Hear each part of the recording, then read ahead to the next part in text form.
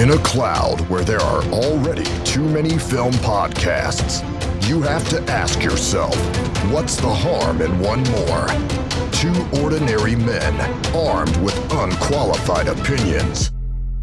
Talk Filmy to Me. Hello, friends, and welcome to the Talk Filmy to Me podcast, a film podcast about news, entertainment, general pop culture. Each and every week, we drop a podcast on Spotify, Stitcher, iTunes, and where all good podcasts are found, where we talk about movies we love, movies we hate, and all the fandom in between. Join me on the pod. It's my main man. It's my co-host. It is the John from John McClane, the John from John Rambo. No, it's not. It's the better John. John Desker. How you doing, pal? I'm good. You never run out of intros for me, and that is why I love you, Flinny. I'm good. How are you? Yeah. Do you have good Valentine's Day? Did you do anything romantic? None of your business, but yeah. We had a lovely old time, me and my wife. No, not bad. Didn't really get down with a romantic chick flick, but that's not usually my vibe. What about you? Do you have a movie that you go to on Valentine's Day? We don't really, to be honest, we kind of forgot it was Valentine's Day. It wasn't until I done like the breakfast in bed thing. Yeah, that's what kids do to you. And my wife was just like, well, you've been so fucking nice to me. I was like, well, it's happy Valentine's Day. Oh. But for the record, best romantic comedy is probably Love Actually. Well, is that a Christmas movie or is it a romantic movie? I mean, it can be both, but where does it sit more? What camp does it sit into more? I would go along with that. I think Love Actually is a phenomenal movie. And it's actually, a lot of people don't like it, which I never really realised. There was some serious vitriol to Love Actually, but those people, in my opinion, actually just need some love in their lives. But yeah, it's all good. It's a bit problematic now, though, ain't it? I mean, the Alan Rickman character of basically, cheating or nearly cheating on his missus with someone at work, the Prime Minister firing someone so he could date her, to the best man at a wedding basically trying to steal a kiss. It all comes across very charming, though. It takes all these horrible situations, which is probably like not very nice and not very woke in 2020, but made them so charming. Yeah, but it's only a story, isn't it?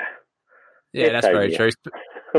Speaking of story, I've been something quite filmy on. I'm an Audible guy. I fucking love it. I think it's indispensable. And I discovered on Audible they have these originals, and it's basically just audiobooks or audio shows that they have got exclusivity to. And this was a really fucking interesting one. One is Alien 3. Now you say, wait a minute, Alien 3, that's been around for years. It's a film. Well, we know it's a film. Well, actually, this is a script that was originally meant to be the Alien 3 movie that would be made, but the studio fucking hated it and then got Fincher in the coat do his own version on top of that. So this is a film that never happened. But what they done is they went and got some of the cast from the Alien films to sit and go through this script and narrate it. And it's fucking fascinating. I mean, don't get me wrong, there's a reason why it didn't get made into a film to begin with, because it's okay, but it's not that great, but it definitely laid the foundations of stuff that would be in later films, which I found fascinating. So that's something filmy I've been doing recently. Oh, very good, Flinny. Love it.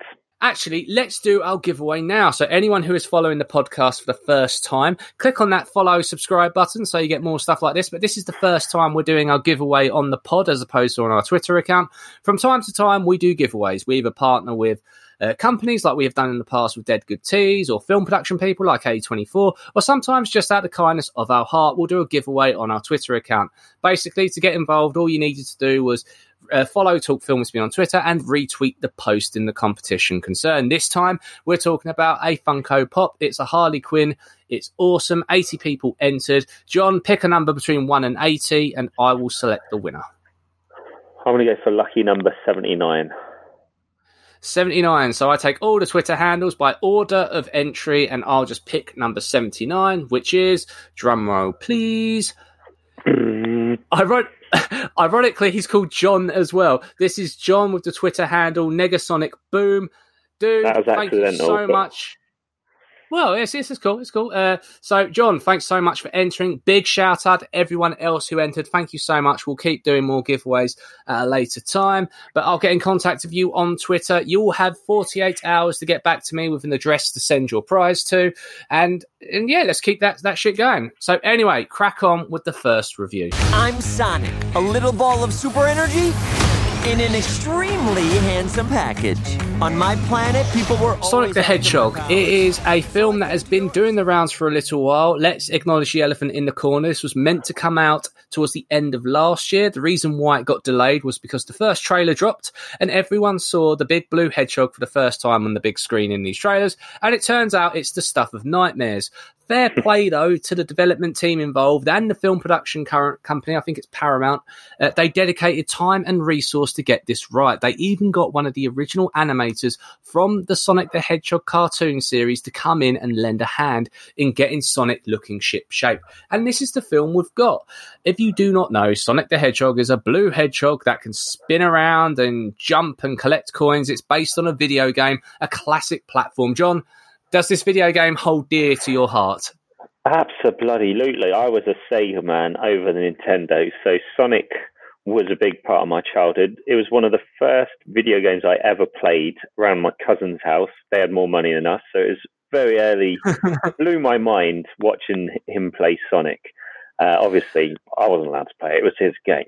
But Sonic, very dear to my heart. So, yeah, anticipation for this movie was reasonably high, despite the initial CGI issues they had. But it sounds like they've done a better job than what Cats did when they tried to read. Oh, well, yeah, less of the Cats, the better. But with this film, this is a video game adaptation. It is fair to say that video game adaptations don't tend to fare well in terms of quality. This film, though, what was a really interesting turn of event is that Jim Carrey has taken the role as Dr. Robotnik. So I'll go into like the plot and the synopsis and like our review in a moment, but I kind of want to just set the scene. So this film kind of had a bad rap for it being a video game adaptation, which aren't particularly good most of the time anyway. The main character didn't look right, and it was delayed as well on top of that. So it's fair to say that expectations was actually quite low in the film Twitter sphere, but lo and behold, here we are. It was released on February 14th.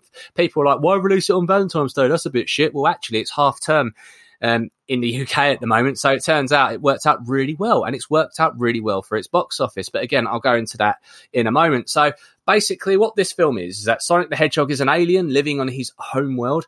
I won't go into reasons as to why, but on his home world, he's had to run away. He's had to find exile, and he carries these rings that transport him to different places. He decided to crash bang land on Earth, where he was in this little village where he was noticing these townspeople, but he had to watch from afar. Basically, in his years on Earth, no one knew he was around. He was just running around, getting up to mischief. Basically, while he was getting up to mischief, his powers are that he can run very, very fast, and that he's blue and he's a big fucking talking hedgehog. Basically, during one of his excursions, he's playing a baseball game by himself. It's quite a funny scene. If you've seen the trailers, you've seen the scene I'm talking about. That causes a big blackout, which causes the US government to find a top expert to track down this extraterrestrial. This specialist is none other than Jim Carrey's Dr. Robotnik. While Sonic is on the run, he bumps into a friend. That friend is played by none other than James Marsden. He didn't realise it, but Sonic has been living in his back garden for the best part of 4 years. And basically, James Marsden's character is a copper. He's got to look after the alien and get across the country. It's a buddy cop movie where it's road trip elements thrown in there as well. That's probably the 100,000 mile view of it. Let's get to the business of this. This film should not be as good as what it is. Like, this film's actually really charming. It's got elements of those. Do you remember in like the 90s, there'll be these kind of CG movies with, when CG was still going through its kind of infancy, it would be a cartoon character in the real world where you had the Rocky and Bullwinkle movie, you had a Yogi Bear movie. Who Framed Roger Rabbit was the original classic, wasn't it? Oh my God, that was fucking incredible, wasn't it? This is no Who Framed Roger Rabbit, let's just be clear. Let's get that off the table. But it very much reminisces of those times in terms of, you know what? Yes, it's a stupid CG character hanging out of a human. They're in a car most of the time. You know, there's some really funny scenes in this. In terms of the other casting involved, Ben Schwartz does the voice of Sonic. You may know him as John Ralphio from Parks and Recreation. His voice in this is interesting. When I first heard it, it really jarred me, but that's because, similar to John, I'm of a generation that has kind of known Sonic for a long time, whether it be through cartoons or the video games, and you're kind of used to a certain voice that does that, and hearing someone else's voice do a completely different take on that is different. Also, Sonic is a child in this. He's an infant, and he's got infant curiosity, and it's kind of weird seeing that from a character you kind of know some canon about. But Jim Carrey, oh my days, this is 90s Jim Carrey, John. Let's just get out there now. He's back on form. He is back on form. He is having the time of his life with this role. He is throwing in some classic Jim Carrey style body movements, flailing his limbs. His character is kind of like, it's not the Dr. Robotnik from the games yet. It's kind of like an origin story for that character. But obviously, as you can probably imagine, it's not a spoiler to say he progresses to be more like the Dr. Robotnik you remember from the games later on in the film. There's only a couple of things to like take the gloss off this, is that this film, I don't want to say the word derivative because that feels really pretentious, but all the key gags in this, all the big jokes, you've kind of heard before, just written slightly differently in other films or TV shows. All of the big action set pieces you've kind of seen before in other things. For example, when Sonic wants to go really fast, everything around him goes slow motion. And that means he can have fun with that. He runs around the scenery while everyone's kind of paused, while he's having a drink quickly. He's pulling someone's pants down because it's funny and all that sort of stuff. You've seen that. You've seen that in X-Men movies with the Quicksilver scenes. You've seen that in The Flash on the TV show and in the movie adaptation as well in Batman vs. Superman and that sort of stuff. So it's kind of like it's been done, so it doesn't have the same punch it's had before. Still good, still done very well, but it's just like, I was like, meh, you've seen this movie. And if you've seen the trailer, they have blown their load for the trailer.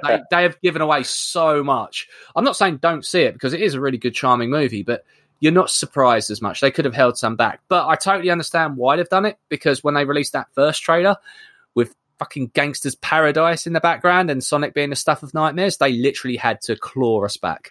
And this is a really, really good film. It's really enjoyable. But, you know, it does have some things going against it. As I mentioned, it's a bit derivative of other stuff. Also, you can tell that with the effects, they've had to kind of overlay their new Sonic. It's amazing how quickly they've managed to fix and correct the Sonic. But obviously, this stuff was already filmed. It was in the can. It was pretty much ready to go. So there's some scenes where it literally does look like they've just copy and pasted the new Sonic over what was there before. You know, I think this is going to start like a cult following, though, because loads of people have seen this film, actually. In the last week, it has grossed more money than any other video game adaptation in its first week box office taking, which is an amazing achievement. It is also done better than broke even. It's made that and then some, considering how much extra money they had to put into to get to this point. I mean, that's an amazing achievement within itself. But for sure, there is some other things that go against it in terms of, like I say, the scene's a bit derivative. The CG sometimes looks a little bit poor, but you know what? Maybe it's just the star power of Jim Carrey and a bunch of 90s kids taking their kids to the cinema. Who knows? But I was quite impressed with the way they recreated the Green Zone and Mushroom Zone. They seem to have paid good homage to the 90s dads that know these games quite well. I think that's a nice little Easter egg for us. Maybe not so much for the kids who don't give a shit, but seeing him sort of going around the loops and those sort of checkered boulders, it's all kind of nice little enjoyable tidbits, isn't it? Oh, 100%. There is tons of Easter eggs over this. In fact, like the cities they visit, some of them are named after famous levels.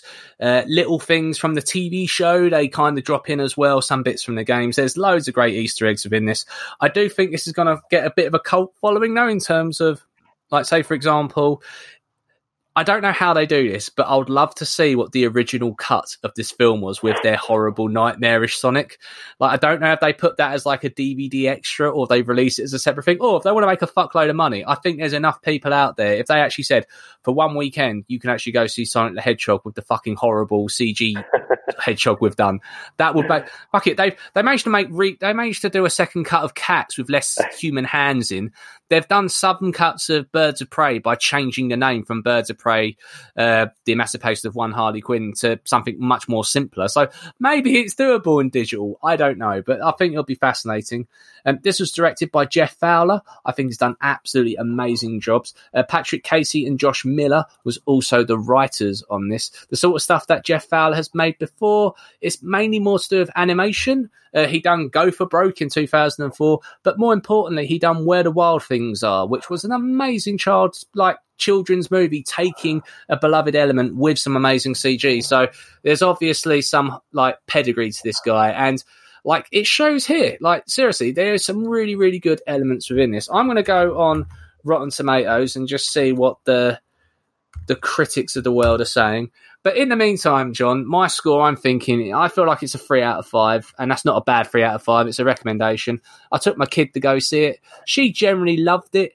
The critics have been quite panning of this. They've been, saying the sort of stuff that you kind of expect critics to say about it being derivative of other stuff, and the effects aren't particularly great, and some of the jokes didn't land for them, and that shows on the tomato meter. That's 65%, but the fucking audience score, 94%.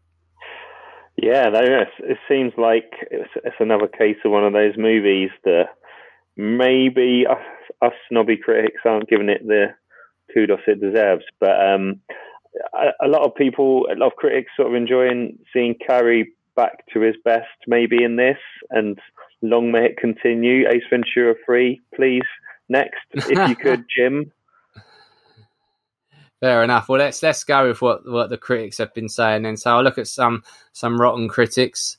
Actually, number one of the people that have slammed this film is Hannah Flint, who has been on this podcast before. Hannah, we always respect your opinion, but she has put, unfortunately, the script's humour is not nearly sharp or quick-witted enough to warrant the few cursory laughs from the audience. I don't agree with that, but you're pretty awesome, Hannah, so I'm not going to go too far into that. But she's gave it 2 out of 5, so it's not like we were too far off. Let's see what some people that loved it have said. So James Perkins at Starburst, who is a top critic, has come out and said, after the rocky production initially, the team behind the big screen debut of Sonic the Hedgehog have crafted a wonderful, smile-inducing 90-minute nostalgia trip that is equally entertaining for adults and kids alike. That's perfect. Agree. James, you nailed it, mate.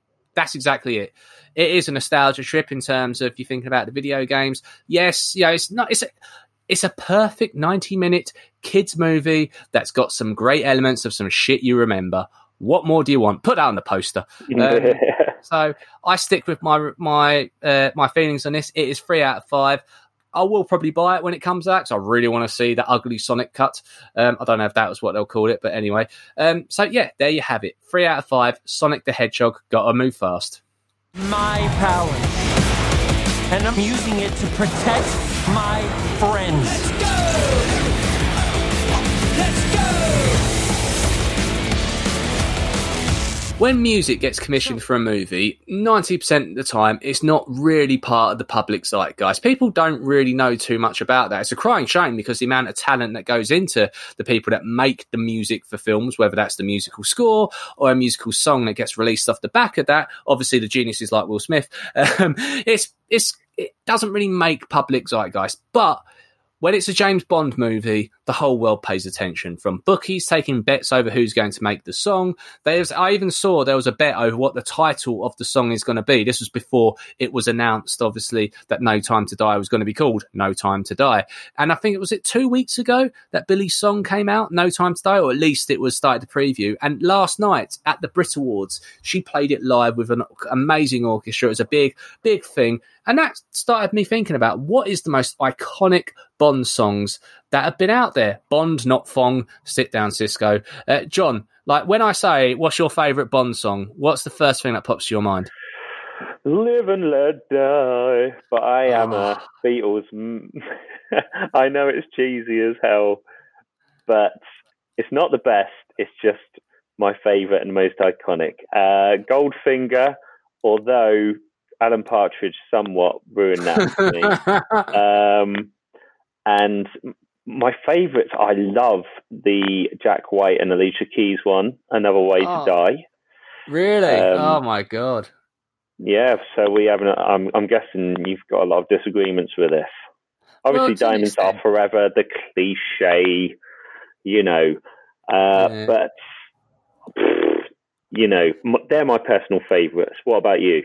Well, I find it really hard because the song is always so intertwined with the movie, right? So if the movie's a stinker, you automatically have got something against the song. So, for example, I really don't like the Sam Smith one. I think it's Writings on the Wall. Oh, it's rubbish. It's one of the worst. Yeah, no, but the film's quite bad as well. So does that make the song worse? Do you know what I mean? But then again, Quantum of Solace was pretty bad, or Quantum of Sausage from wherever you are in the world. But No Time to Die is actually okay. I think No, You Know My Name is such a banger of a tune. It's just I don't think it gets the recognition that song deserves. I was at the Secret Cinemas version of Casino Royale halfway through last year, I think it was, and I haven't heard that song in a while. But when they played that, I was just like, this song is such a banger. Like, this is such a good song. I'm going to say something remotely controversial, which is I think Live and Let Die is a pretty shit song. It's got a riff to it, don't get me wrong. It's got a banging riff. But after the first 40 seconds, no one fucking listens to that song after 40 seconds. Because then, you know what? It becomes a pretty poor reggae song. Doesn't it? It becomes average. It becomes bang average. I'm a Beatles, if I was born in the 50s and 60s, I would be full in Beatles mania. So he can do no wrong. I also think it's iconic. It's iconic. But do you know what? Skyfall, for a modern, I think that's the one that will be remembered in another 40 years from this era. I agree with you on that. Yeah, I do agree with you on that. I think if you look at some of the more, it's just a classy song. Do you know what I mean? Like I say, Diamonds Are Forever, that's a classy song. You say, it survives the test of time. I think when we look back over Daniel Craig's reign as he was Emperor of Bond, as he was in charge of kind of shepherding the new wave of Bond over the last decade, you will think probably you'll associate Skyfall with him the most, because Skyfall's probably, although obviously we haven't seen No Time to Die yet, it's probably still going to be Skyfall being his best Bond film, and you'll associate that song because the film was so good and the song was so good. It won an Oscar. In fact, I think it was the first Bond song to ever win an Oscar, and I don't know how Sam Smith managed to win the Oscar the following year as well, but definitely Skyfall was worthy of it. I'll tell you what was also a banger, which kind of felt iconic, was the Pierce Brosnan's GoldenEye, which was sung by Tina Turner. That was, it had everything to it. It just felt something so cool and stylish and sexy and all that at once, right? That was a banger. Yes, I agreed. It's a quintessential Bond song, isn't it?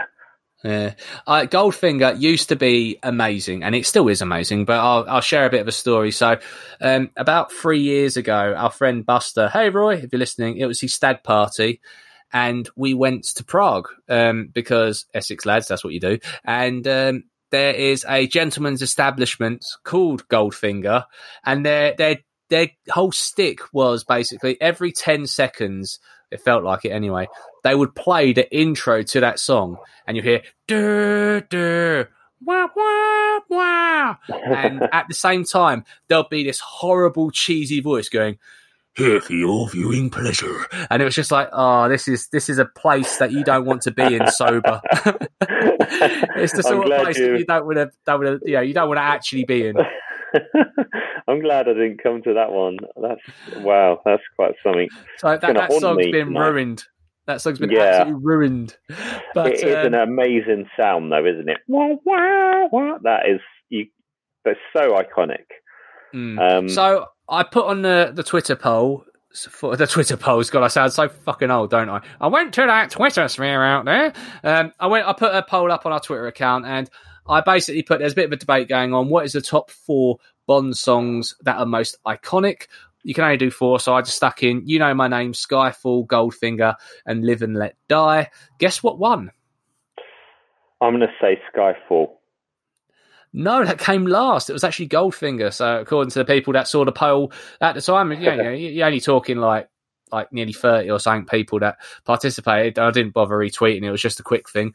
Goldfinger. Live and Let Die was a close second. You Know My Name beat Skyfall, which I thought was very interesting. So what's your take on Billy's? I think it's a really good Bond song. I just don't think it doesn't kick up into gear like some do. But I think her voice, I think the marriage of her doing the Bond song is amazing. And I think Phineas, her brother, has produced a really good track, which apparently Daniel Craig actually kind of gets some kind of say in, which is kind of news to me, but it's kind of cool that he gets had some kind of input into the song. I'm not sure he would actually be able to get anything changed, but kind of cool. Yeah, that is. I mean, well, first of all, my opinion of the song is that I'm not as up on it as a lot of people are. I think it's a bit dreary, if I'm being honest. I don't like dreary songs, which is a terrible time to watch TV because it feels like every advert is just a dreary acoustic cover of a pop song at the moment. But that's just the old man yelling at a cloud in me at the moment. But that being said, you can see the merit within it. You can see that it's clearly a beautiful song, and she's obviously a very, very talented person. I just wanted it to pick up more. I wanted something. I think my personal favourite songs for these sort of films, and yes, you can say Get With the Fucking Times, but I do like the fucking pulsating, rhythmic, something's coming, something's building up. Yes, there's got to have the classic, things to it. Obviously, got to have the scale of the do, do, do, do sort of thing. Yes, it's got to have those hallmarks as well, but it's got to have something different, something to set it apart from the rest. And, in the 80s, that was when it really did shine through. Fucking Duran Duran. Jesus Christ, that song. I mean, that was a banger. I just want a song that I can hear and you're in the cinema. And look, what's the purpose of the song? It's because traditionally in a Bond film, we'll get an opening scene, which might be loosely related to the narrative of the film. It gets you in the mode. It's kind of like the reminder of, hey, it's been a couple of years.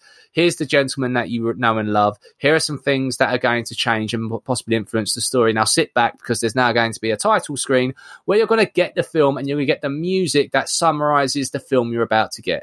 And I love it when it really picks up and the animations kick in and all that sort of thing. So it's got to complement that.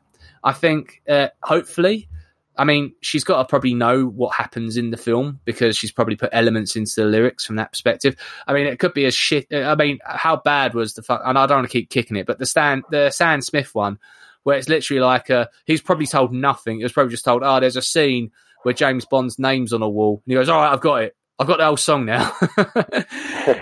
I hope she's had a bit more of knowledge to be able to foreshadow some of the lyrics, and hopefully people aren't reading into it too much yet. But yeah, it just doesn't pick up enough for me. It's good. It is no Skyfall.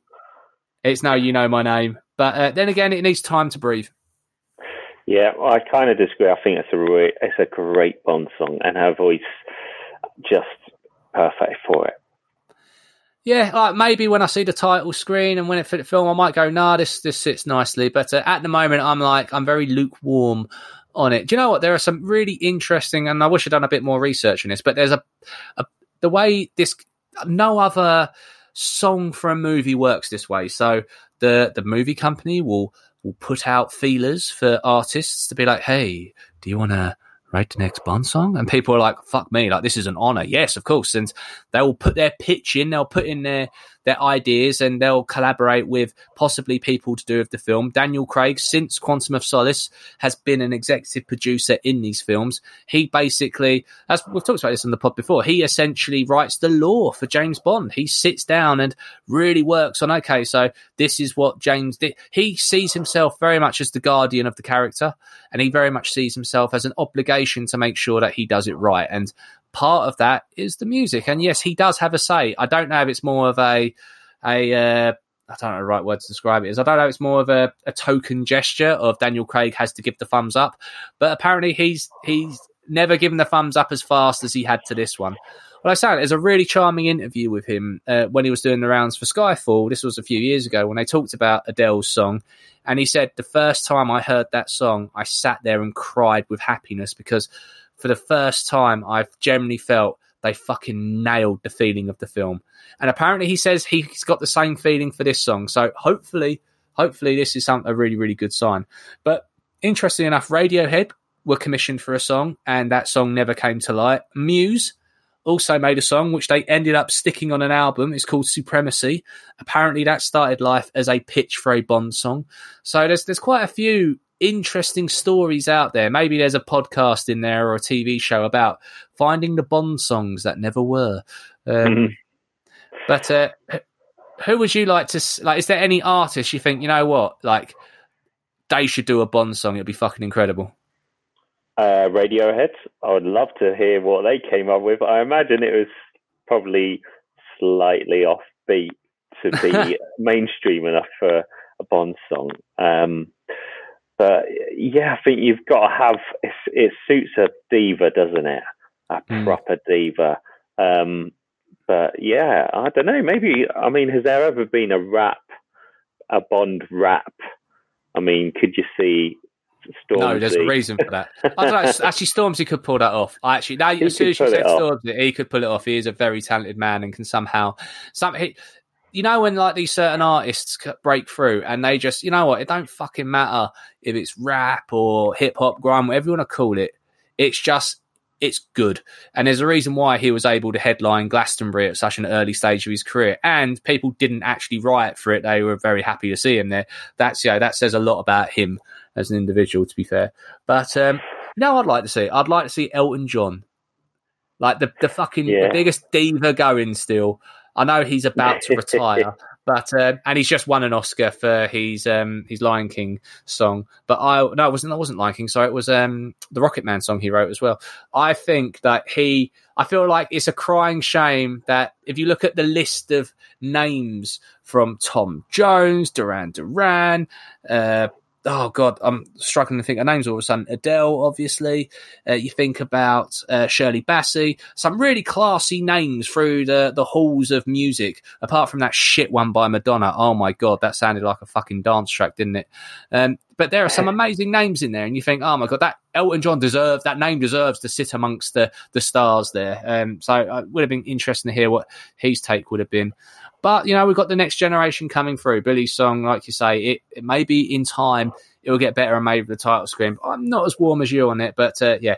All right, John, let's just talk about Daniel Craig's songs. Are you able to rank them then? Sorry, who? Oh, Bond songs. Yeah, so your choices are You Know My Name, Skyfall, Writings on the Wall, No Time to Die, and Another Way to Die. Put that in order with the most iconic one at the top. That's the Sam Smith's one at the bottom. Yeah. Say, what were the other ones again? You Know My Name, the Chris Cornell song. Oh, Skyfall. Yeah, I like that. Yep. Okay. Another Way to Die, and this latest one, No Time to Die. I'm putting No Time to Die maybe second behind Skyfall. Right. Okay. Sam Smith's at the bottom. I'm doing this a bit of a weird way. No, it's cool. I've got it. Third is the Cornell one. Fourth is whatever one's left, which I've obviously felt a little about. Another Way to Die. So Skyfall, No Time to Die, You Know My Name, Another Way to Die, and Writings on the Wall. I'd agree. Yeah, I'll allow it. That's You'll allow it. Thank you. I'll allow it. There we go, mate. And more importantly, what do you think? Get in touch with us on Twitter at Talk Film With Me. Tell us your bangers. Tell us about the Bond songs that haven't happened or we would like to hear, because I think it's an interesting topic. And yeah, maybe we'll continue it on if people send us some shit through. So DM us on Twitter at Talk Film With Me. News. John, Better Call Saul. Love it or hate it? Love it. I'm behind, granted, but I do love it. I think as far as kind of prequels go, it's one of the better ones, one of the best. So all in. And I like that Vince Gilligan is his baby as well, you know. it's such a passion project. This whole universe he's created, and I think he's maintained that quality from Breaking Bad to Better Call Saul. So give me some news, because this is where this is going, right? Yeah, of course. So season 5, it's been in the works for a little while. We got a trailer for it, and we got the first announcement date. And the first episode, I don't know how they're dropping it. I assume weekly, but they have not been very clear on the details of that. But on Monday coming, get your Netflix accounts ready, folks, because Better Call Saul is back on our screens. What's so fascinating about this trailer is that old Slipping Jimmy is starting to look more and more like the Saul we know and love at the start of Breaking Bad. I generally believe that this is probably the last season of it. I think the reason why is because each season kind of represents a year in Saul's life. They were saying Better Call Saul starts 5 years before Breaking Bad starts. Guess what? It's season 5, ergo, this is probably the last one. But yeah, also we saw a bit of Mike getting down and dirty, having a bit of a scrap. The only problem is with this prequel stuff, as we saw with the Camino movie, is that these guys are getting older and they're supposed to be playing younger versions of themselves. Now Saul looked like shit in Breaking Bad, so it was really easy to make him look younger because he just didn't wear the wig and prosthetics and just didn't look so shitty. So it works. But Mike, you're an old man now, son. You're an old man then, and you're looking even older now. So I'm supposed to believe that this is you before the TV show set that was made 10 years ago. It's getting hard to believe. But, I can still suspend disbelief because I love Mike, so it's fine. Have you seen the trailer? What's your thoughts? I haven't seen the trailer yet. I'm sorry. It's okay. But we tweeted it the other day. Get on the Twitter account, have a look. But yeah, it's basically, it's coming. Get hyped. Yeah, Mike, he is an old man now. Yeah. What do you do about that?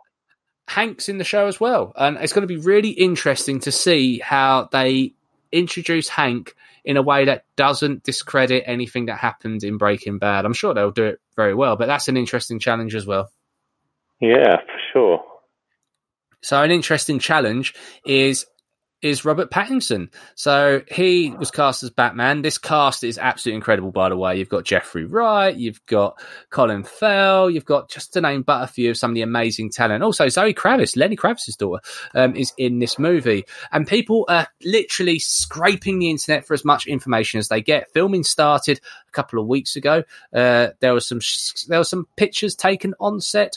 I've been speaking to Bill from BatmanOnFilm.com and trying to get as much information that I can. But guess what dropped? Matt Reeves shared a video of our Pats testing in the Batsuit. We didn't see all of it. We just saw a little bit, and it was literally drenched in red light, so you can't necessarily see all of it. If you're interested, you already have seen it, so I'm not going to bother going into too much detail other than that. It looks interesting.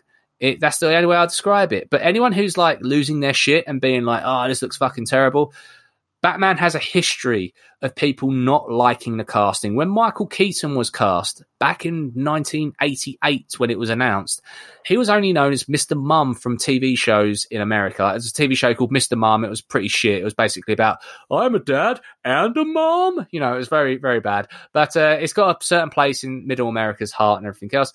People are up in arms. And every time a Batman has been cast, people are up in arms, whether that's seeing photos of him in the cowl or hearing little tidbits. It's not until we get the thing on screen can you actually pass judgment. Ben Affleck proved that as well. A load of people up. Heath Ledger.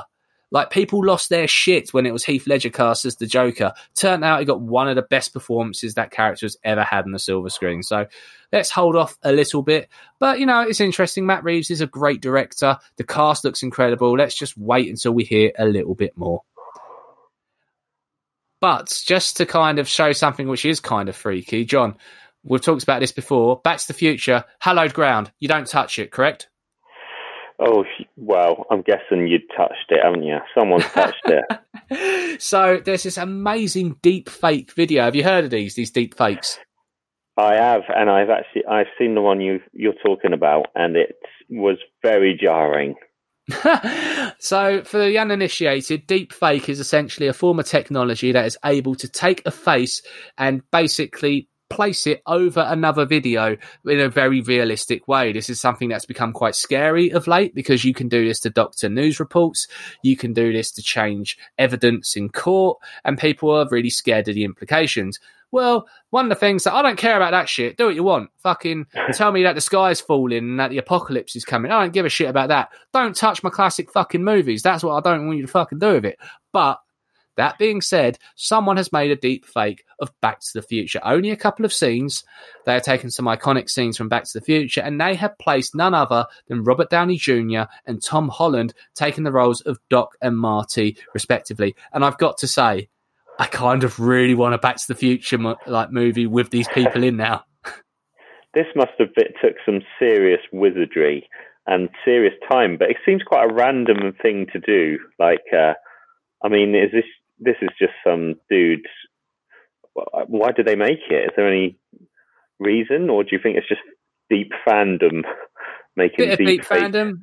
Bit of a. Maybe it's part of a showreel. People do that sort of stuff for showreels, for job applications, believe it or not. So I'll be like, oh, here, check out my showreel. Yeah, I done a deep fake of that, and it looked really realistic, and people thought it was pretty cool.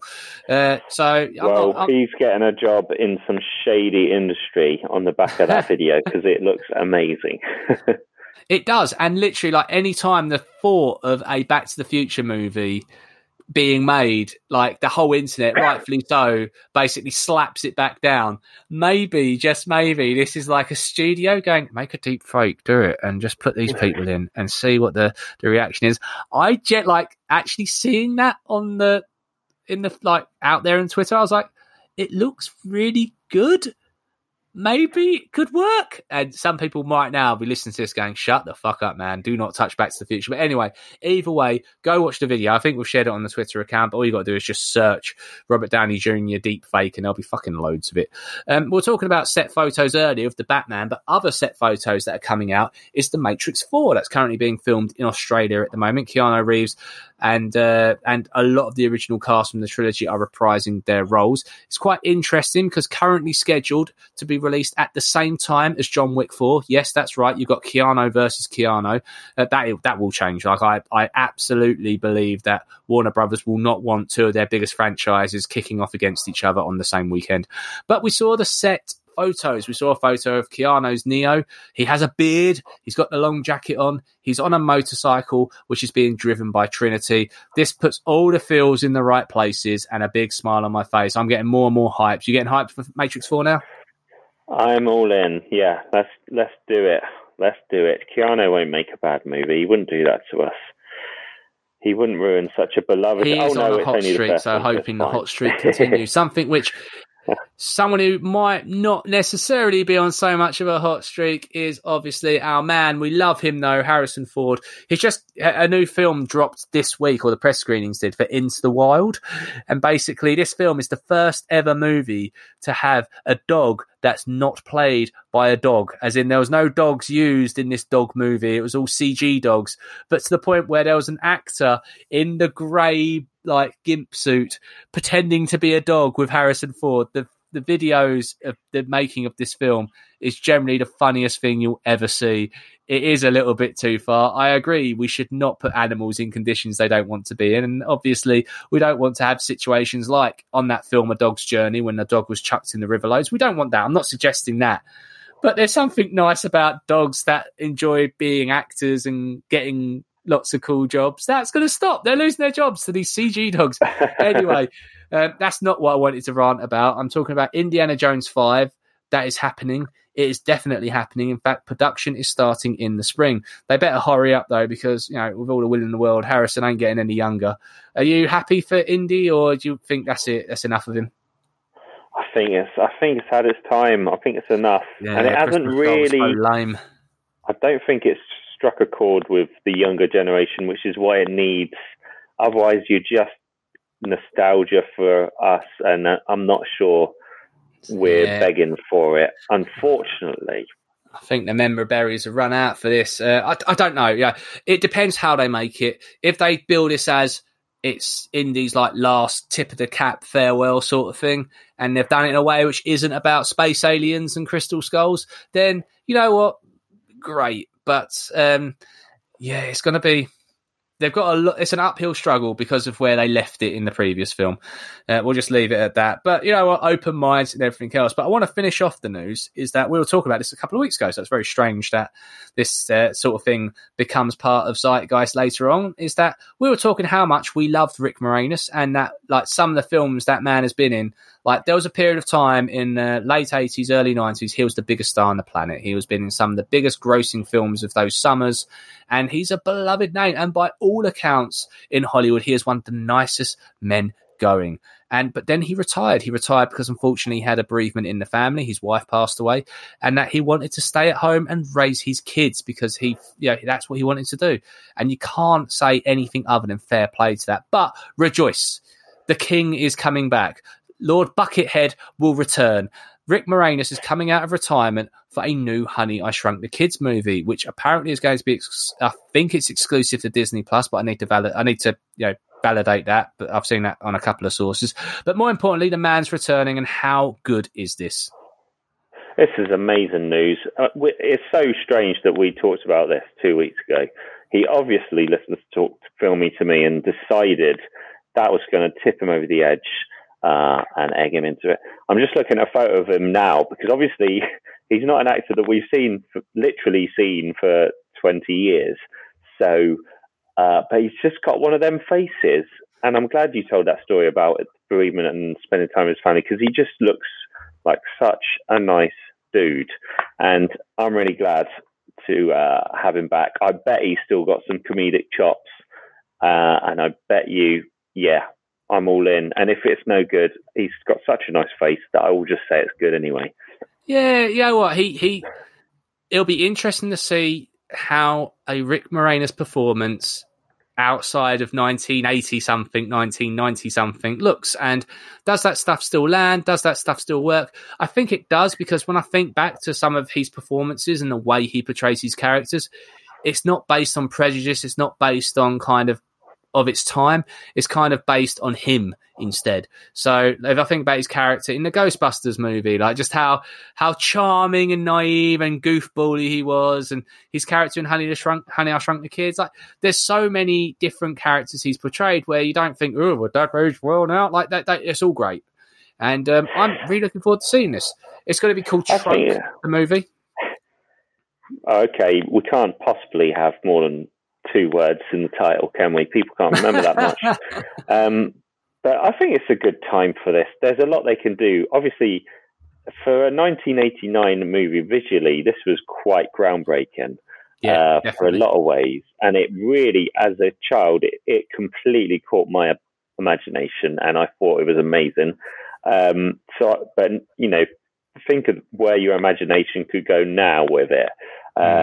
So I think, ultimately, it's a good time to do this, and hopefully, fingers crossed, they can make a good movie that can inspire a new generation of kids. Although they have all seen Ant-Man, so all those jokes have probably been done. Just thinking out loud, hope it's good. But, no, I agree with you. It's fucking iconic. Like that scene, like in the cereal when he's eating Cheerios, like that fucked up my head so much as a kid. I was like, oh my God, imagine being in a big swimming pool of milk. Or getting eaten by an ant.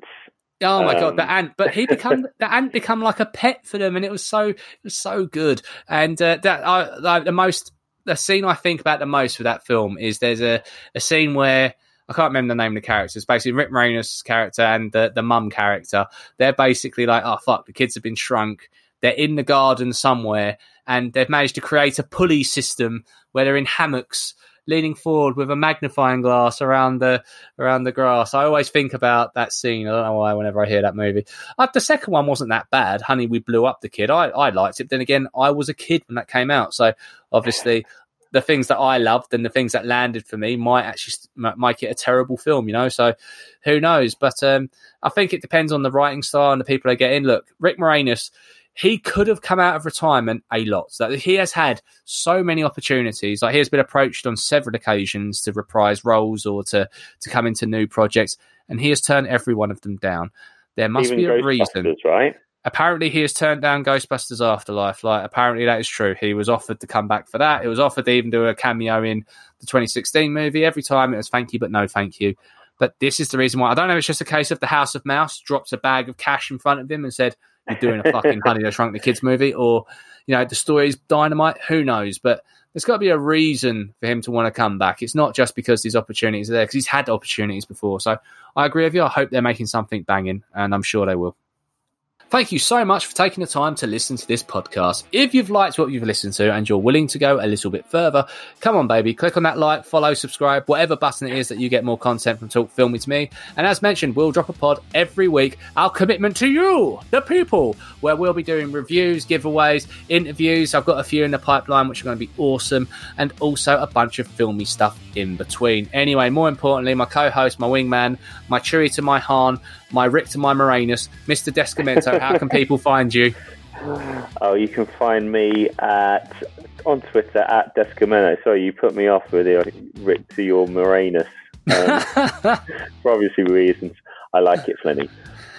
Well, there we go.